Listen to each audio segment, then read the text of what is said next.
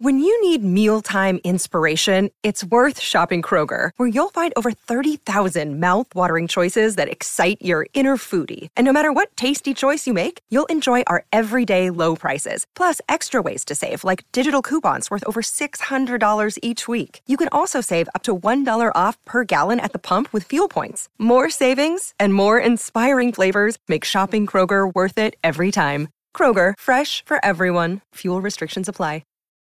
Look, Bumble knows you're exhausted by dating. All the, must not take yourself too seriously, and 6'1" since that matters, and what do I even say other than, hey? Well, that's why they're introducing an all-new Bumble, with exciting features to make compatibility easier, starting the chat better, and dating safer. They've changed, so you don't have to. Download the new Bumble now. It's June 18th, 2021, and you are invited to join me and my dear friend and longtime co-host, Rebecca Hoffer of SimplyRebecca.com, as we have an in-depth, no-holds-barred conversation about twin life, especially what it's like to raise twins. So we're going to be talking twin pregnancy, surviving twin toddlerhood, twin life dilemmas, anything and everything you've ever wondered about having twins in the family. I mean, honestly, you guys, who knows where this conversation is going to go? I'm Meg Tietz, and this is Sorta Awesome.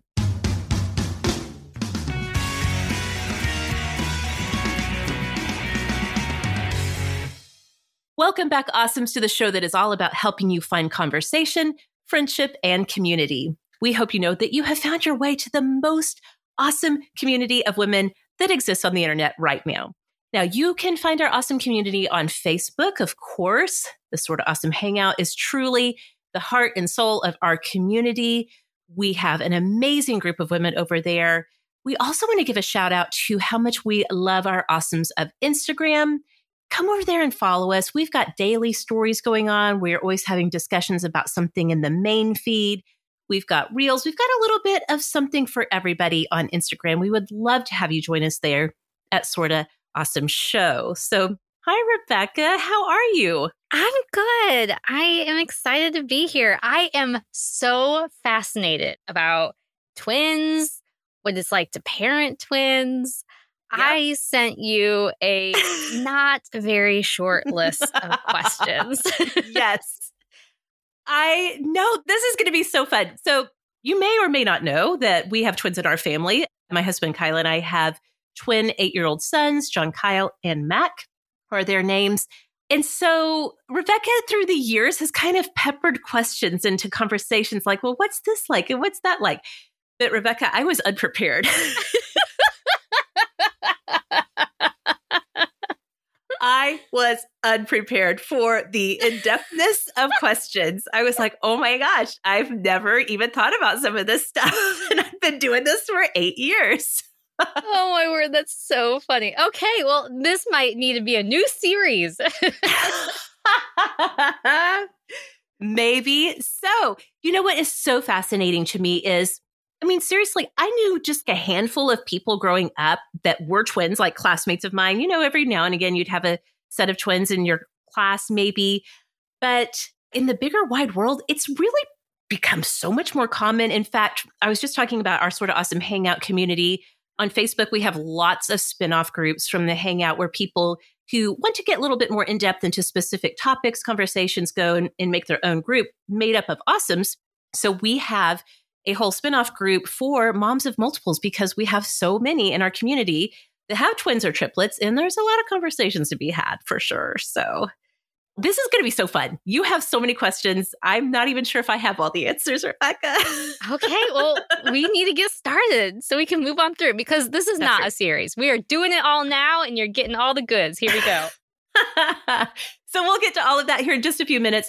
First, let's start this show the way we always do with our Awesomes of the Week. This is, of course, the moment in the show where we stop and talk about whatever is making life a little bit more awesome right now.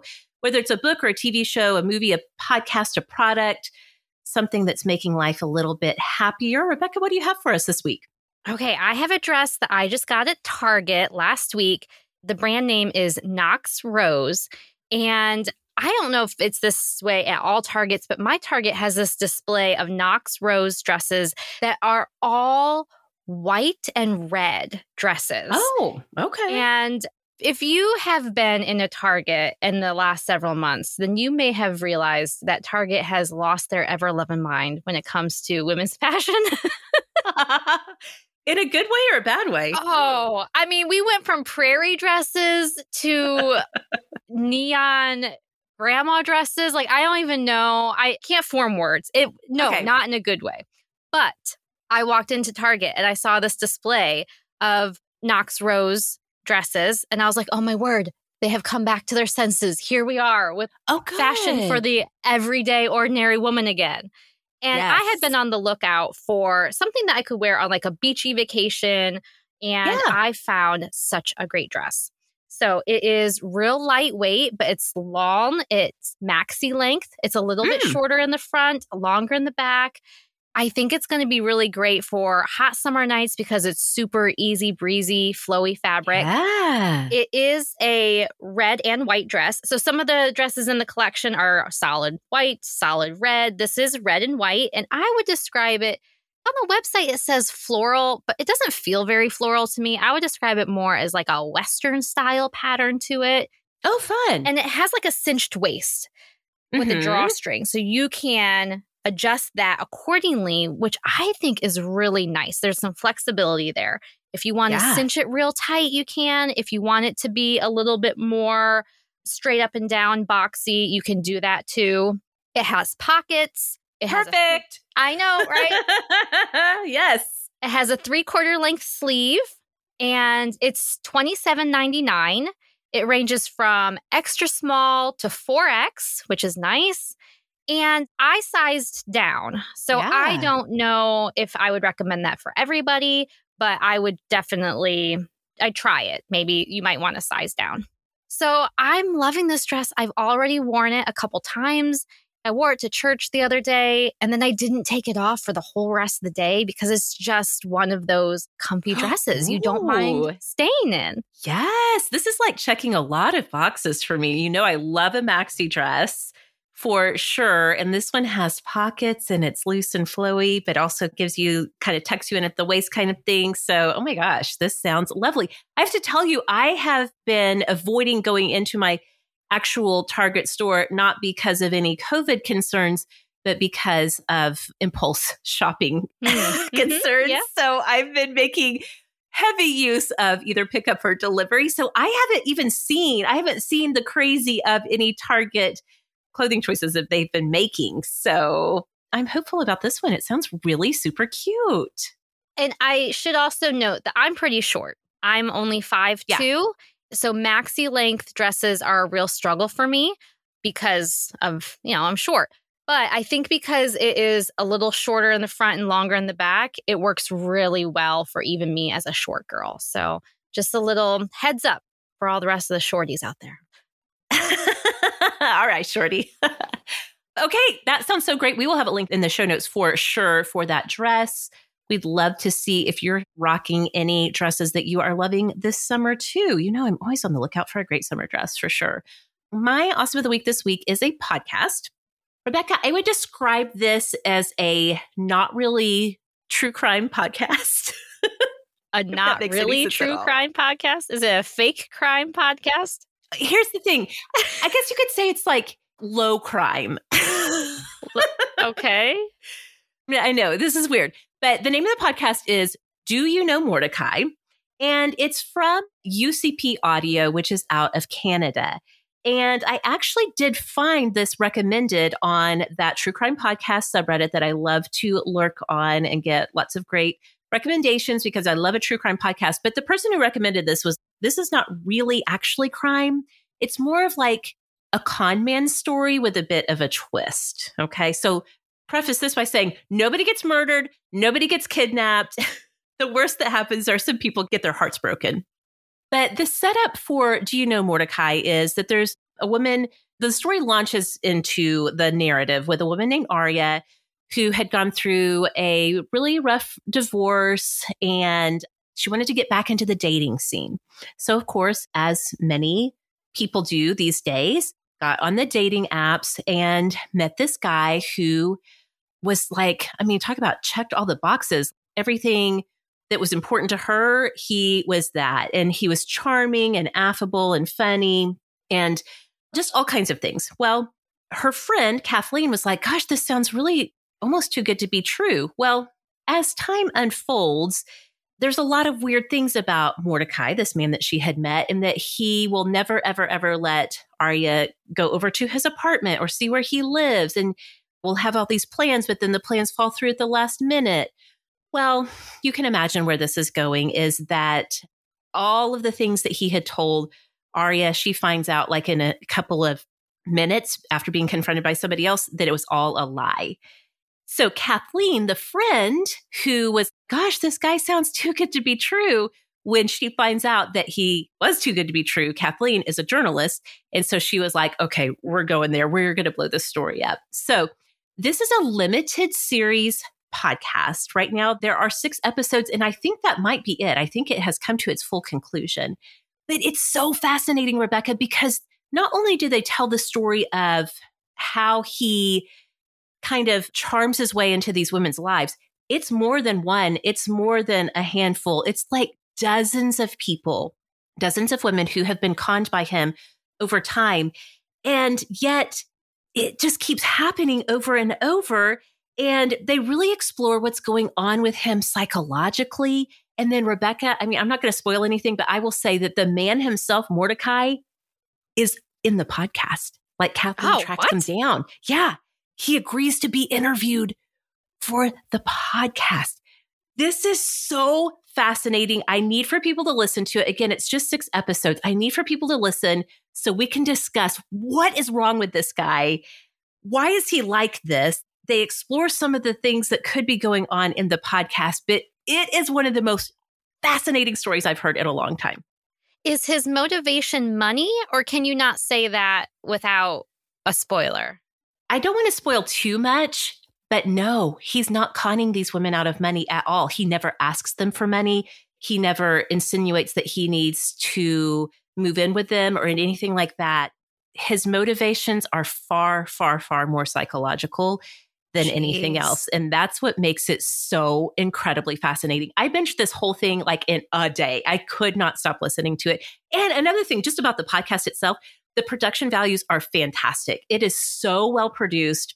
The host, Kathleen, is fascinating. She's funny. She's not afraid to ask tough questions. It is a really well-made podcast. It's one of those that's so well-made that you don't even think about the production and how great it is as you're listening to it, because it's just so fantastic. So I'm still laughing to myself that you had to give a reverse trigger warning that there's no murder. Yes, exactly. It's like when you and I are talking about romance books. Yep. And it's like, hey, trigger warning, there's only kissing in this book. Yep. That's exactly what it's like. Yes. So what's the name of it again? It's called Do You Know Mordecai? You can find it on Spotify or in all of the podcast apps. Again, it's by UCP Audio, which is a Canadian production company. And it's just really fantastic. So I need everybody to go listen to it so we can talk about what is wrong with Mordecai. It's really, really good. Okay, well, we love to hear what is awesome in your life every single week. As I mentioned at the top of the show, our community on Facebook is all about discovering what is awesome, talking about the things that are great in life. So please come join us over there, because we definitely want to hear your awesome of the week. But we just want to kind of keep you company, especially in the summer, you guys. There are 2 times of the year when the Hangout group gets really busy and everybody kind of flocks there. One of those times of the year is at the winter holidays. The other time is during the summer. Kids are home. In-laws are driving us crazy. Life is happening. Come to the Hangout if you haven't already, so we can keep you company this summer. Facebook.com/group/sorta awesome hangout is where we are over there. And again, come and find us on Instagram. We'd love to have you at Sorta Awesome Show. So Rebecca has fired up a whole list of questions. I mean, she's put on her journalist hat, I feel like. You're or I'm just really nosy. So we're going to get into all kinds of discussion about what it's like to have and parent twins when we come right back. Hey friends, as many of you know, today many small business owners are busier than ever. That's because they're focused on managing and growing their business, and that means they can't always spend the time they wish they could on recruiting.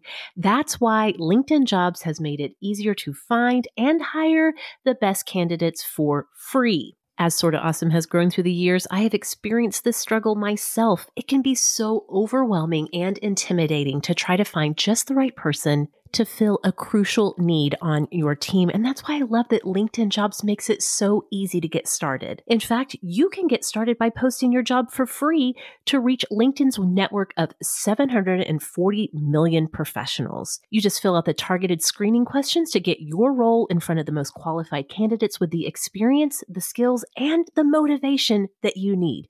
Then use simple tools to filter and prioritize the top candidates that you'd like to interview. LinkedIn Jobs will help you hire the right person for your role. And again, your first job post is free. Just visit linkedin.com/awesome. Again, that's linkedin.com/awesome to post your first job for free. Terms and conditions do apply. Okay, awesomes. I know there are those of you who are out there who have tried meditation before, and frankly, it didn't work. Or maybe you felt like you were doing it wrong. Well, if mental health is part of your self-care plan for this year, you owe it to yourself to try Headspace. Headspace is your daily dose of mindfulness in the form of guided meditations in an easy-to-use app. In fact, Headspace is one of the only meditation apps advancing the field of mindfulness and meditation through clinically validated research. So whatever the situation, Headspace can really help you to feel better. Headspace's approach to mindfulness can reduce stress, improve sleep, boost focus, and increase your overall sense of well-being. I'm not exaggerating when I say it has radically changed my life. I can't imagine my life without my daily meditation practice now, and that's because of Headspace. Friends, you deserve to feel happier, and Headspace is meditation made simple. Go to headspace.com/awesome. That's headspace.com/awesome, and you're going to get a free 1-month trial with access to Headspace's full library of meditations for every situation. This is the best deal being offered right now, so head to headspace.com/awesome today. Okay, awesomes, fill in the blank. Brush, floss, then what? If you didn't say rinse, you may not be getting a complete clean. Mouthwash is a key part of your whole mouth's health because it gets between teeth to kill bad breath germs and help strengthen enamel. Thankfully, the oral care experts at Quip created a super simple way to make mouthwash part of your daily oral care routine. Now, you guys know Quip. They're the makers of the electric toothbrush and floss that you hear about all the time. And they've launched a new mouthwash to help you complete your clean. Plus, it comes with a refillable dispenser that's delightful to use. Seriously, it's so pretty to look at. I love the modern design. And this dispenser even comes with a built-in dosage cup so you're not looking all around your bathroom for some random cup you can use for your mouthwash. Plus, Quip's refillable mouthwash is good for your mouth and the planet. With a 4 times concentrated formula, Quip ships less water and more good-for-you ingredients. And if you go to getquip.com/awesome right now, you can get $5 off of a mouthwash starter kit. That's $5 off of your mouthwash starter kit, which includes a refillable dispenser and a 90-dose supply of Quip's 4 times concentrated formula at getquip.com/awesome. That's spelled GETQUIP.com/awesome. Quip, the Good Habits Company. All right, Rebecca. I feel like I'm putting my own self in the hot seat, and it's been a minute since I've done that. Well, warm up, baby, because we have a lot to cover. Like I said before, I find the whole concept of twins to be utterly fascinating. I think as a mom of, what do you call us? Singletons? Is that Singletons, yes. Yes. The whole concept seems very overwhelming. Yet I also know that there is so much joy that can come from having twins. And so I just can't wait for you to take us on the entire journey, answer all my questions. Let's start out with just the history of you and your life being turned upside down. Tell us about you finding out that you had twins on the way. You had twins on the way. I'm so glad that you sent me these questions ahead of time, because now my brain is so addled by age and having all these kids. Because again, if you're new to Sorta Awesome, you may not know, our twins are just 2 of our 5 kids. We have every kind of parenting situation going on over here. We have teenage girls who are 16 and 13. Our twins are 8. And then we have a toddler who just turned 2. So Yeah, I'm so glad you sent me these questions because I was like, okay, I got to stop and think about some of this stuff. All right, here we go. So in the summer of 2012, Kyle and I had just moved to Oklahoma City with our daughters, Daisy and AJ. We had been talking for a while about, we've got 2 girls. At this time, they were just getting into elementary school. And we thought, well, it was the summer I was turning 35.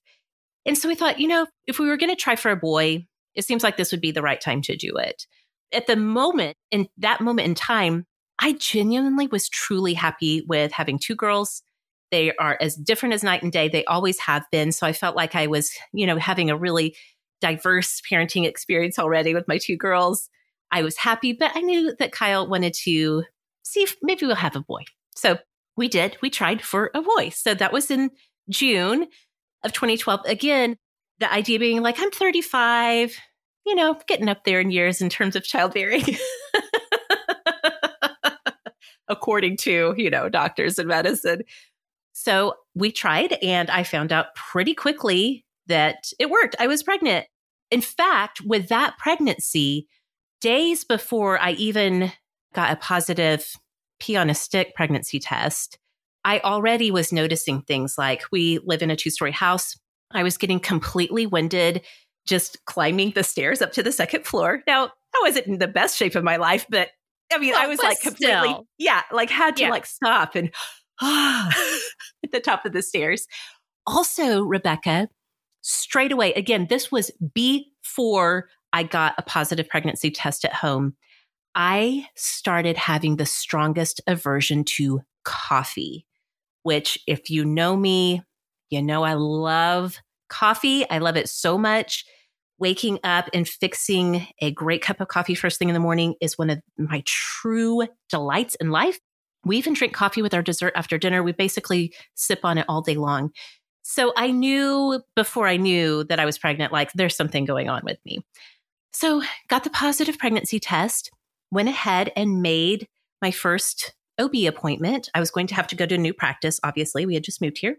Also, both of my daughters were cesarean births. And so not only were we trying for a boy, I also really, really, really wanted to try to have a VBAC after 2, which is a vaginal birth after 2 cesarean births.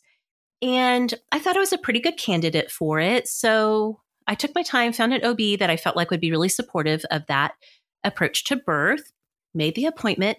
And she was like, yes, if you're going to try for a VBAC, why don't you come in early? Let's go ahead and schedule an 8-week appointment. Come in. We'll just have a conversation about what it would be like, your history of cesarean births, blah, blah, blah. Let's have a conversation and then we'll go from there. So I thought I didn't know anything except that I was going to go in and talk to her about the process of having a VBAC birth. So I went in by myself because, again, I thought it was just a conversation with me and her. Kyle, it was during the workday. Kyle was working outside of our home at that time. So get in there and she's like, well, so we have the whole conversation about the VBAC. She's like, well, let's go ahead and just take a peek and see how everything's going in there. So I do all the things, get into the office gown, all of those things. She has her nurse bring in the in-office ultrasound machine. This particular OB practice is connected to OU's hospital and medical school. So it's like a teaching hospital. Basically what I'm saying is they have lots of really great up to modern equipment. So they have the ultrasound machines right there in the office. Roll it in. She starts taking a look around and she's like, well, I'm excited to tell you that they both look super healthy. That's literally how my OB told me. And I said, they both. And she turned the screen towards me and she was like, there's 2 in there. And Rebecca, have you ever heard the phrase have a fall apart? Yeah. Oh, yeah. It's like a regular occurrence for me. I had a complete and total fall apart laying there in the office because I was so surprised. I had no expectation of it. I will say that prior to that appointment, Kyle had been teasing me relentlessly that we were going to have twins because I already was feeling really pregnant, really super early.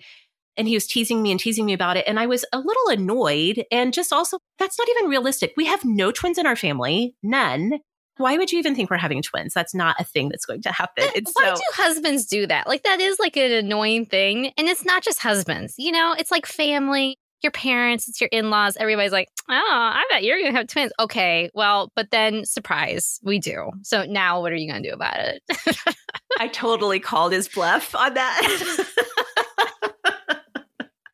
I was crying. I was shaking. I was laughing when you just like, all of the emotions come to the surface at once. I was out of my mind a little bit. I was so much in shock. So my doctor and her nurse were like, we're going to let you have a minute. We'll step out into the hall. I mean, I was not in good shape. I mean, I wasn't like hysterically bawling. I was laughing and crying and just all of the things. And I could not stop shaking. I was just so shocked. Well, and I can imagine that unexpected twins would come with a wide mix of emotions. I think on some level, of course, there's just pure joy and excitement. But then when you start maybe thinking about the practical things of, wait a minute, now there's two, how do we do two? I can see how it could be a mix of not just joy, but also complete overwhelm, perhaps some stress. I don't know. I mean, was that part of it for you? Oh my gosh, all of the things. I couldn't even think straight. I will say, to give credit to my OB, this is how supportive of a VBAC birth that she was. She was like, now, I realize this might change some things for you, but do you feel like you would still want to go ahead and pursue a VBAC birth? And almost immediately I was like, no, I don't know. I mean, I know that it was possible. And I'm sure there are people who are listening who either have experienced that themselves or know somebody who has. But in an instant, I was just like, no, I let that dream go in the blink of an eye to be able to have a VBAC birth. What I did do after they stepped out into the hall was picked up my cell phone and called my husband at work to be like, I used some colorful language, not appropriate for sort of awesome, to let him know that we were, in fact, he was right. We were having twins. And so he got to have his own freak out moment by himself in his office in downtown Oklahoma City. It was beyond me to think about, like, is there some kind of cute way I could tell him that we're having twins? I was like beside myself. No, at that point, you just need to take somebody, at the minimum your husband, and pull him into the hurricane with you. Absolutely. That's what I did. I was like, no, you're coming in. We are in this together. Yes. So what about the rest of your family or your friends? Did you just spring it on them? Basically, yes. I believe, if I'm remembering this correctly, I believe I called my sister as soon as I left the parking garage at the clinic that I was at and told her. And again, nothing, just straight out. I just left the doctor's office. I'm having twins. Just like said it all. My best friend, Catherine, was babysitting the girls while I was at the doctor's appointment. So somehow, miraculously, I was able to mentally keep it together enough to get over to her house, told her immediately, again, didn't even try to be cutesy about it, just straight out, oh my gosh, we're having twins. I think we were just so in shock and just really excited. Once we got over the initial shock of it all, really excited. We didn't do any big reveals. In retrospect, I do wish I could go back in time and maybe calm down a little bit and do some kind of something fun to tell friends and family that we were going to have twins. But I mean, we were just so shocked. And again, not only were we having a twin pregnancy, but also I was 35. And so at the time, of course, it's like not only a twin pregnancy, it's also now your advanced maternal age. And so we wanted to just tell people so that we could have their support emotionally, prayer support for us as we went through the pregnancy, all of those things. Have you seen those viral videos of the couple who keeps it a complete secret until after delivery that they had twins? Have you ever seen that? Oh, no, you haven't seen this? How? Well, that's what I was going to ask you. Like, practically speaking, how is that possible? But it's like they're in the hospital and the grandparents are coming in to meet their new grandbaby for the first time. And they're like handed one. And then they're like handed another one. And they're like, what? What is happening? So, no, you haven't seen this. I'm thinking back to my physical self.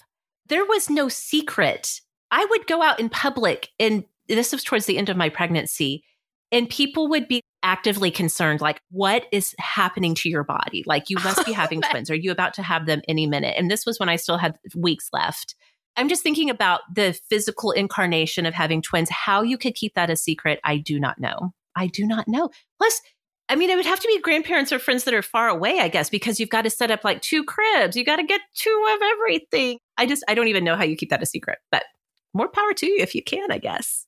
Okay, so did you guys have any sort of special medical concerns with your pregnancy? I mean, I know you had the advanced maternal age, but I feel like I know at least a little bit that there are some concerns as to whether or not twins share their sac or a placenta or all that business. Yes. Talk to us a little bit about the medical stuff.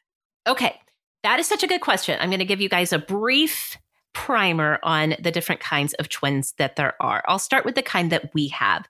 So our twins are called mono-di, which stands for monochorionic diamniotic twins. That means, first of all, they're identical.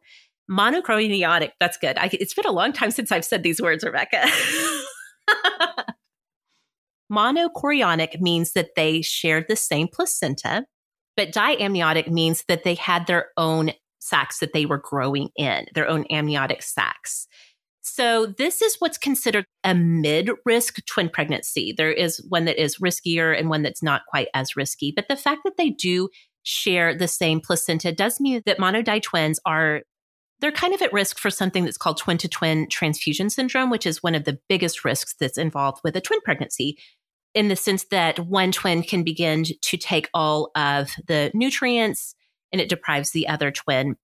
Mono twins, which would be monochorionic, monoamniotic, that's the riskiest kind. They're also identical. So basically, when the pregnancy occurs, if there's one egg that's fertilized and then splits, that's when you have identical twins.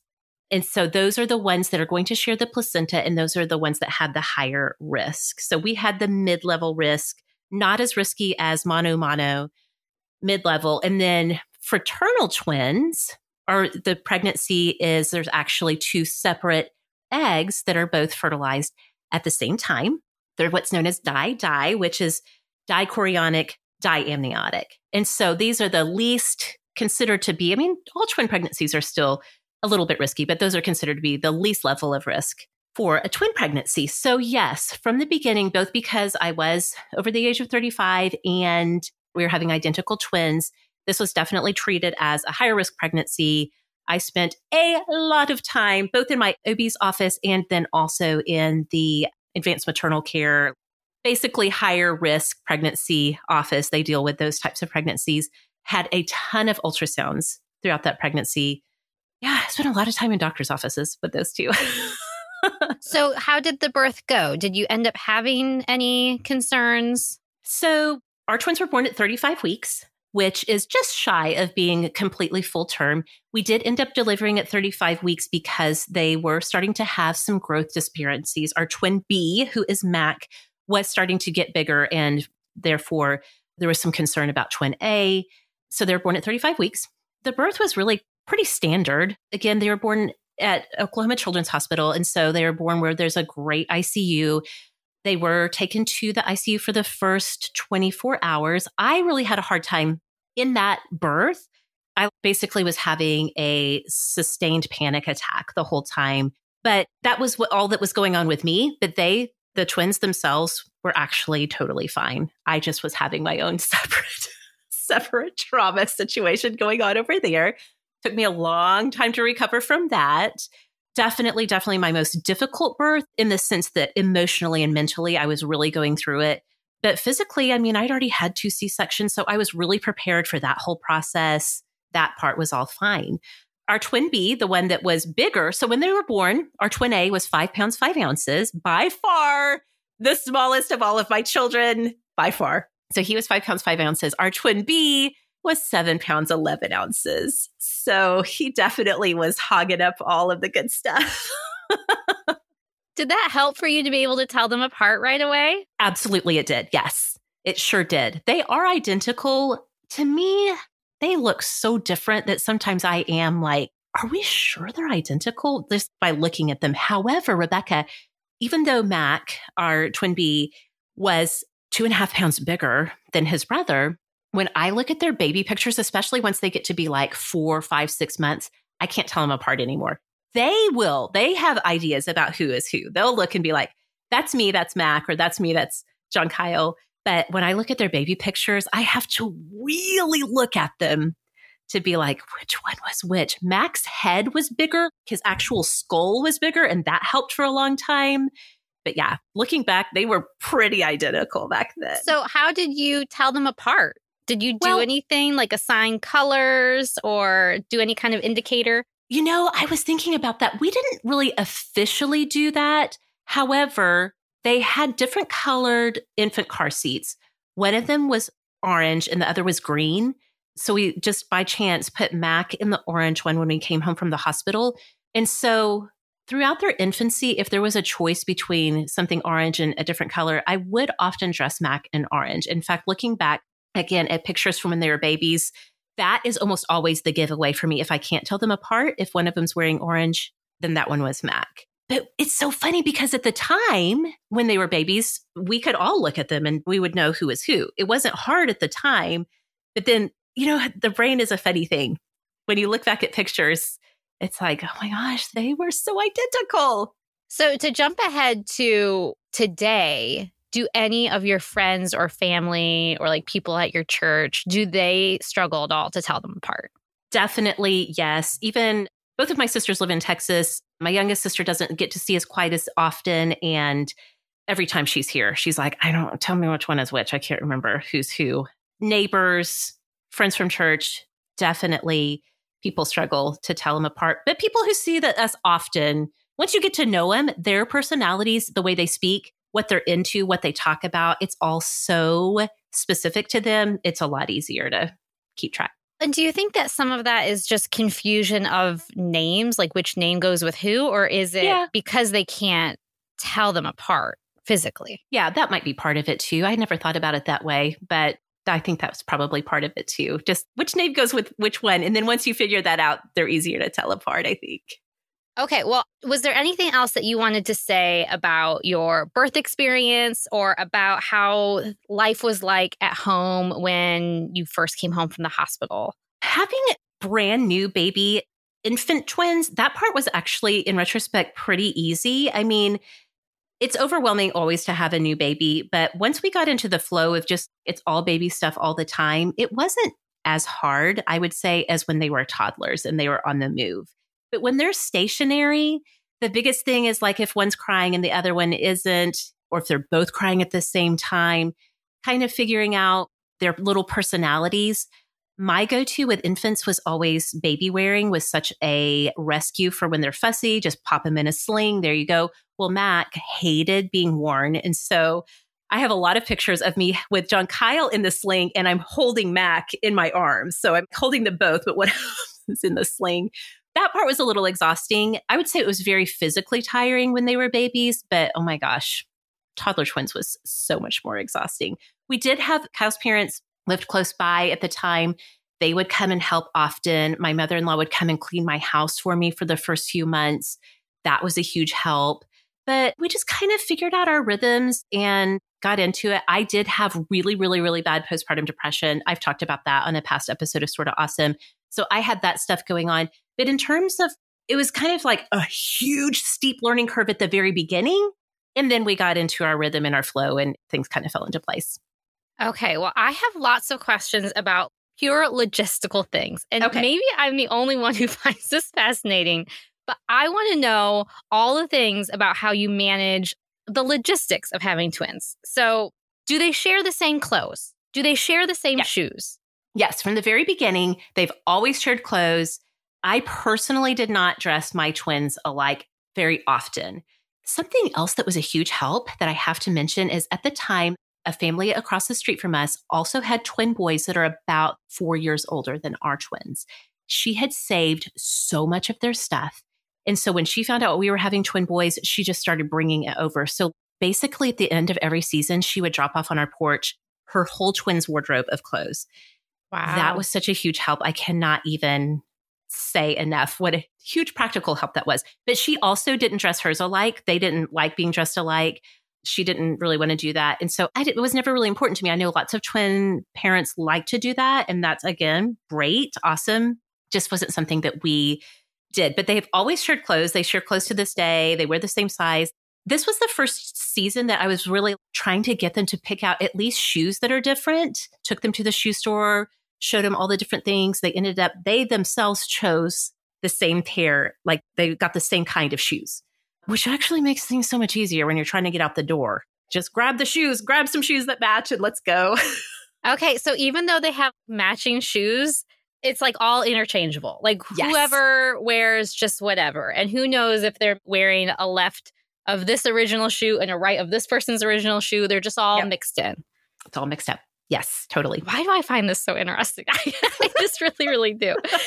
Okay, now what about gifts? I really want to hear about gifts and birthdays. Do you do a lot of joint gifts or do you try to make sure that they're individual? Talk us through that. I would say up until the time they were about 6 or 7, and again, they're only 8 now, we definitely did basically everything the same.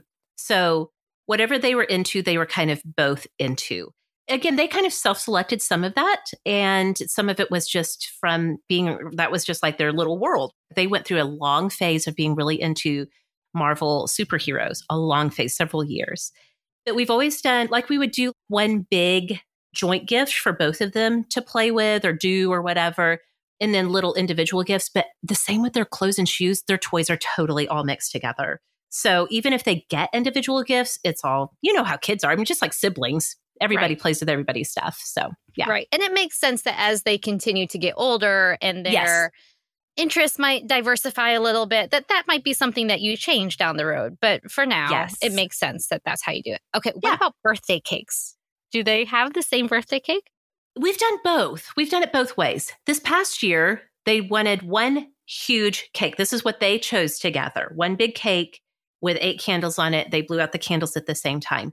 In the past, they wanted to do separate. So we did 2 smaller cakes. So as soon as they could begin communicating, I think we try to balance it out because in a lot of ways, we do treat them as a unit. You've overheard me talking to them and I'll just say twins, blah, blah, blah, blah. Like I refer to them together as one thing.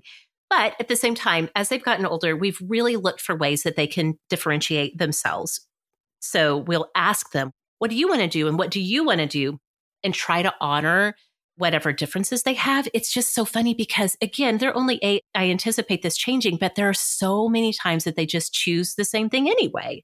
Do you guys seek out any kinds of special twin stuff? Like you're in this group on Facebook of Sorta Awesome listeners who have multiples, but are there other support groups or play groups? Do you lean towards twin-themed books or movies at all? I would say when they were infants and toddlers, I did a lot more twin-focused stuff. And I think that was for my own mental health and well-being, to be around other moms that got it, that understood how hard the struggles were at the time. So we had a Moms of Multiples group here in Oklahoma City where we would go to meetups, go to play dates. And that was a huge relief for me just to be able to talk to other moms face to face, to see how other moms were handling all of their twin issues. They started pre-K when they were 4. And so by the time they kind of got into that age range, it kind of tapered off. I didn't really get that much into that stuff anymore. But it was super helpful when they were little to have a support system of people that understood what was going on. I will say we have some books that are twin specific. The twins, it's funny, it's taken them a long time to realize that not everybody has a twin, not everybody has twins in their family, to realize that it's kind of special and unique to be a twin. Personally, sometimes twin storylines are really hard for me, like the twin storyline in the Harry Potter series and how that turns out in the end was very emotionally devastating for me. Also, I know this is a whole trope. Oh, it's such a bothersome trope to me in romance novels, in pop culture, things that even to go back to Shakespearean plays, things that involve twins, especially in romantic situations and switching identities and those types of things. Mistaken identities. Mistaken identity. That's the word I'm looking for. that bothers me so much. It just skeeves me out. And so I avoid all of that stuff. Oh, it's so funny. Did they ever have a little twin language? Oh, yeah, they totally did, which is why we ended up splitting them into different classrooms when they started school, because they had a completely developed twin language. They could understand each other perfectly. They communicated with each other perfectly. Really was a hindrance on their own language development. And so when it was time for them to start school, our principal at the elementary school at the time was like, I have a lot of twins come through the years. Generally speaking, they tend to do better when they're in different classrooms. She totally gave us the option, but she said, my recommendation after many years of working with kids is to put them in different classrooms and see how it goes. So we did do that. It helped their language development enormously because they couldn't just speak to each other. They had to speak to their teacher and their classmates. And I really think it has helped them to develop a little bit more as individuals, to not be together all the time. Could you and Kyle understand what they were saying with their little language? It took us a long time before even we could. We would do sign language and those types of things with them, baby sign language. That is more universal. And to understand what they were saying, it was very difficult until they were probably close to 4 before we could really understand what they were saying to us even. And did it just sound like jibber jabber? Like yeah, basically. Gibberish? I mean, they had some significant speech delays for sure. And that was a huge part of it. But it was so interesting because whereas I won't say most kids, some kids who have speech delays, there's a social component to it where if they can't communicate with anyone else, it inspires them to continue to work towards their communication skills. But since those two could talk to each other all the time, they really didn't have a very good motivation to work as hard as they needed to on their language development. Okay, well, I just find this all so fascinating. Yeah. And I have some more big picture type questions that we will get to after this little break. Okay, awesome. Keeping a clean and healthy home is more important than ever these days, but sometimes it can be overwhelming to look for household products that are both natural and effective. Wouldn't it be nice if there was somebody you could trust to put in the work for you, saving you time and money? Well, you're in luck because that's where Grove Collaborative comes in. Grove is the online marketplace for sustainable home essentials delivered to your doorstep. Grove Collaborative takes the guesswork out of going green. You can browse the site for thousands of home, beauty, and personal care products. They're all guaranteed to be good for you, your family, your home, and the planet. I just put in our latest Grove.co order. Of course, it included my favorite Bubble Up dish brushes from the Grove Co. line. We love those. We go through so many of them. And I stocked up on our favorite Mrs. Meyer's soaps. And this time, since it's summer, I added from Bare Republic their mineral sunscreen lotion. It's an SPF 50, and I got it in the vanilla coconut scent. I can't wait to try out this new sunscreen for our family. And that's the great thing with Grove. You don't have to shop multiple stores or search endlessly online to get all the natural goods that you need for you and your family. You can join over 2 million households who have trusted Grove Collaborative to make their homes happier and healthier. Plus, shipping is fast and free on your first order. So make your home healthier this new year. For a limited time, when you awesomes go to grove.co/awesome, you will get a free Mrs. Meyer's gift set plus free shipping with your first order. And that is a $30 value, but you have to use our special code. Go to grove.co/awesome to get this exclusive offer. That's grove.co/awesome. Okay, friends, let's face it. We probably all have something we should see a doctor about, but we've been putting it off. Your health is way too important to ignore. If making a doctor's appointment feels like a chore, then PlushCare is here for you. They make it super easy to schedule an appointment and see a doctor so that you can prioritize your health hassle-free. PlushCare provides virtual doctor's appointments through your smartphone or your computer. I love that I can just go on there and pick a time that works for me and book an appointment right online. I don't have to sit on hold forever or make a phone call, which I hate to do. I don't have to leave the house and go sit in a crowded waiting room. With PlushCare, I can be diagnosed, treated, and even have a prescription sent to my pharmacy within minutes. PlushCare accepts most major health insurance carriers and is available in all 50 states. And if you're having a difficult time managing your emotions, and who isn't these days, PlushCare doctors are available to help. Schedule an appointment today to discuss your treatment options. Believe me, I know more than anyone that sometimes when you need specific health care, just making the appointment can be the hardest thing. Every single time I use PlushCare, I'm so grateful for how easy it is. And that's because PlushCare really makes it easier than ever to take care of yourself inside and out. So start your membership today. Go to plushcare.com/awesome to start your free 30-day trial. That's PLUSHCARE.com/awesome for a free 30-day trial. plushcare.com/awesome. Okay, we're back. We have been talking all about having twins, the pregnancy, the babyhood, what it's like practically speaking. Believe it or not, Rebecca, you have even more questions about this. So let's get to those. Okay, so one thing that I kind of have become aware of, I think mostly just from observing you and also maybe some questions in the Hangout group, is that decision about whether to separate twins in school or to keep them together is kind of a controversial, hot topic thing for parents of twins.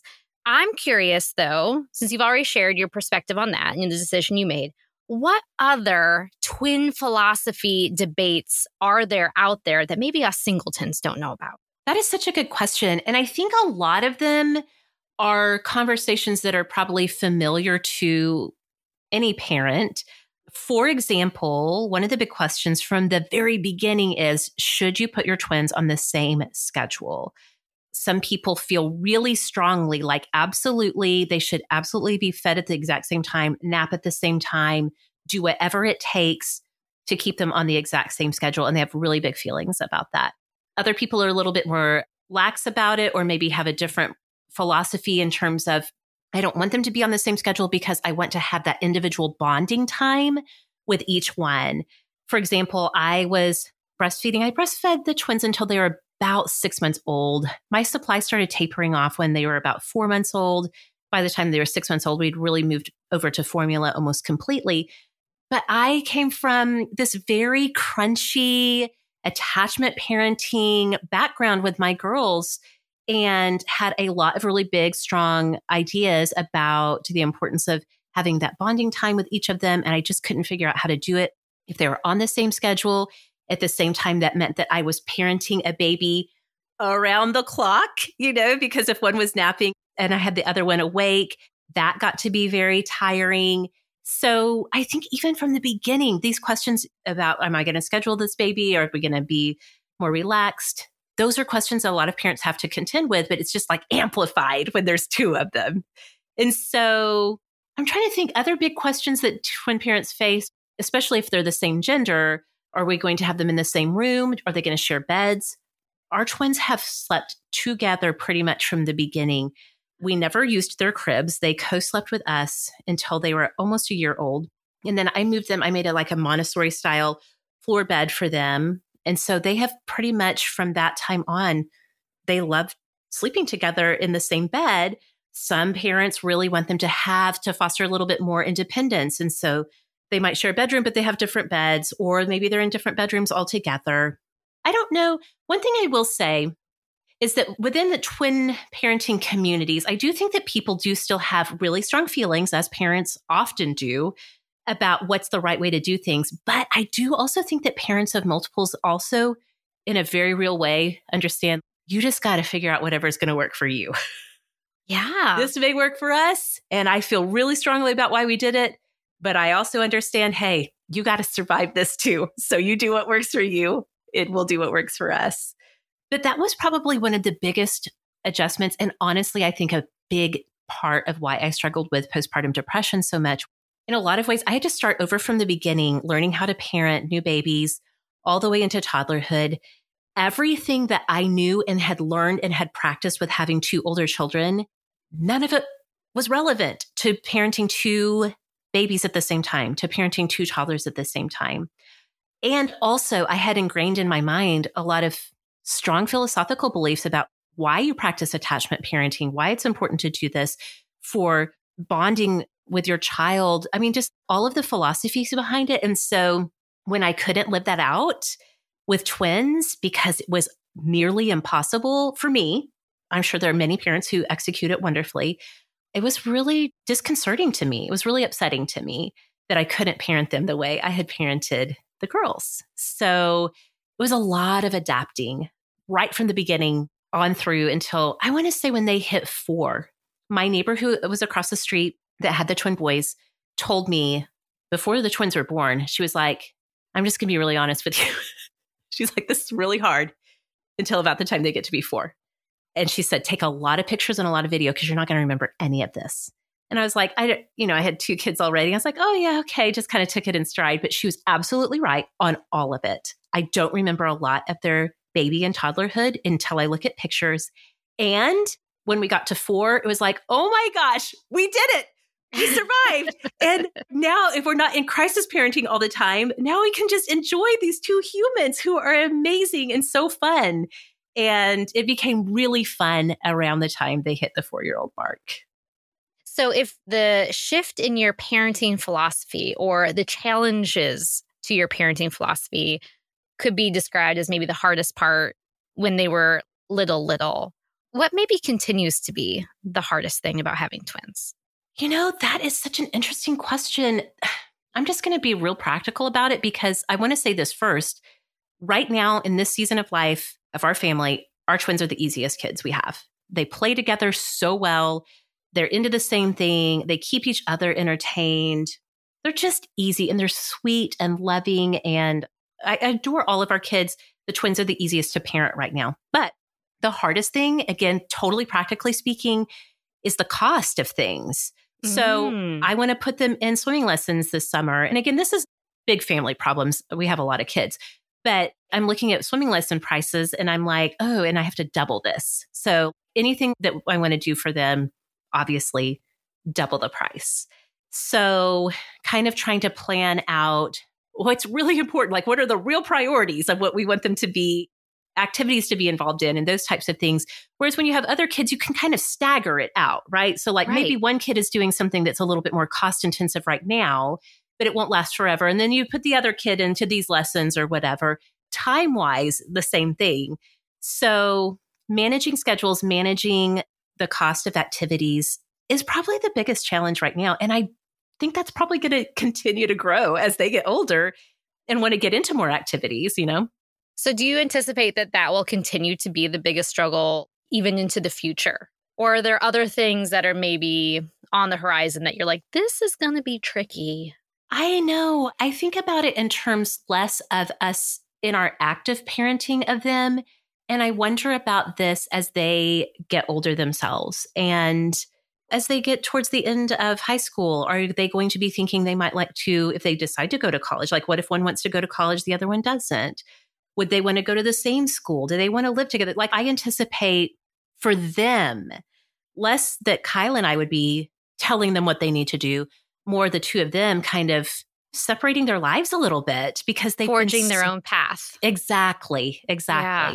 They've been so intertwined, even to the point, like I said, physically, that they still like to sleep in the same bed at 8 years old. Their lives have been so together. That's all they've ever known that I just wonder, what's that going to look like? When Kyle and I were in college, we each had a set of friends who were separate. One set of twins, identical girl twins, and then identical guy twins that were Kyle's friends. And they had gone to college together, were suite mates, lived in the same dorm, were suite mates, all of those types of things. And they loved it that way. And so I'm sure that there are some twins that just are like, why would I change it? I love my twin. And so I think if they are on the same page, either doing everything together or being on the same page of, it's time to split up. Let's go do our own things. That's all fine and good. But my heart just hurts thinking about if one of them wants to go be independent and the other one is like, but I thought we would do it together. Oh, don't even say that. You make me cry. These are the things that I worry about for them. Again, not that we would have to make any decisions for them. Right. But just anticipating what that might look like. Sure. So what's the best part about having twins? Oh my gosh. This part might make me cry. They are just so sweet together. They truly are best friends. They do so many things together. Even to this day, hearing them in their room, which is, we share a wall with their room. So hearing them play, the imaginative stories they come up with, which again, a lot of this you see in siblings in general, but just there's such a deep level connection there. The fact that they do I'll go in at night and they'll just be completely all these long boy legs and little skinny boy arms, just like all wrapped around each other. Their connectedness is so obvious and so real. I am jealous in the most loving way. I'm jealous that they have each other. My sister Emily is 14 months younger than me. We were practically raised as twins. My parents treated us as a little unit together, but we're not really twins. So just seeing this deep connection that they have, how it has evolved over time, it is truly a magical thing. I couldn't have even anticipated it when they were tiny babies and toddlers because I was so in the trenches of how hard it was. But now, oh my gosh, it's amazing. It's amazing. I can't imagine that we would have a family that didn't have twins now. Oh, it's so sweet. But it can't all be sweet, right? There has to have been like some sort of, I mean, aside from the exhaustion, aside from the chaos of newborns, has there ever been something that you're like, only in a twin family? Only in a twin family does this happen? I will say, I was thinking about this question, and Kyle and I even talked about some of it. The stories are very funny, but to protect their privacy, I'm not going to tell them on this episode because they are boys and they're very curious about things like anatomy, and they do everything together, like taking baths together and those types of things. So there have been some extremely hilarious moments that I won't spell out for everybody. But looking back, especially when they were toddlers, oh my gosh, talk about partners in crime. I remember specifically one time I walked into the kitchen and the two of them, they were like not even older than 3. The two of them were sitting on the kitchen counter and had split between the two of them a bag of little powdered donuts that were sitting on the counter. They had figured out worked together to push the chair from the kitchen table over to the counter. Each of them had climbed up there and were helping themselves to a donut snack. So just like the partners in crime thing, especially when they were younger, the getting into trouble together thing, 2 toddlers can destroy stuff real fast. And there's some things in our house that have literally never been the same since our twin toddler tornadoes came through. So yeah, there's that for sure. Oh my goodness. Meg, I just want to thank you for putting up with my huge list of questions of everything from, wait, do they share the same shoes, to tell me the worst part. For my heart to stop and reflect back and think on some of these things. I'm definitely going to dig up pictures and maybe even video from when they were babies and toddlers. Just some of my favorite things that we've captured, pictures through the years to share on social media this week. And again, I know we have lots of people who are listening who are either parents of multiples or, hey, maybe you yourself are a twin or part of a multiple, and you can give me and other parents of multiples some advice now that you're an adult. What are some things that you wish that parents of twins knew? So I am so looking forward to some great conversations in the community after this episode. I can't wait to eavesdrop on all of that. Well, Rebecca, thank you for coming up with these questions. This was really fun. Such a great conversation to have. If people do want to find you on social media to have a conversation about this or anything else, where can we find you all around the web? Well, you can find my website at simplyrebecca.com, and you can find me all over social media at simplyrebecca. Okay, you guys can find me at Sorta Awesome Meg, and you can find Sorta Awesome wherever you look on a social media platform. Just search for Sorta Awesome. We're going to be there. So this was such a fun conversation. Can't wait to hear more from the Awesomes. You guys, thanks so much for listening, and we'll see y'all next time.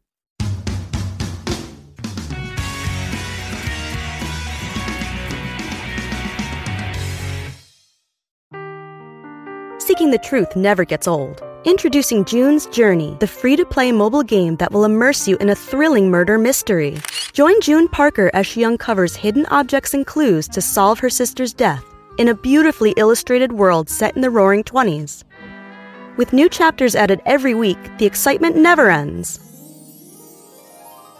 Download June's Journey now on your Android or iOS device, or play on PC through Facebook Games.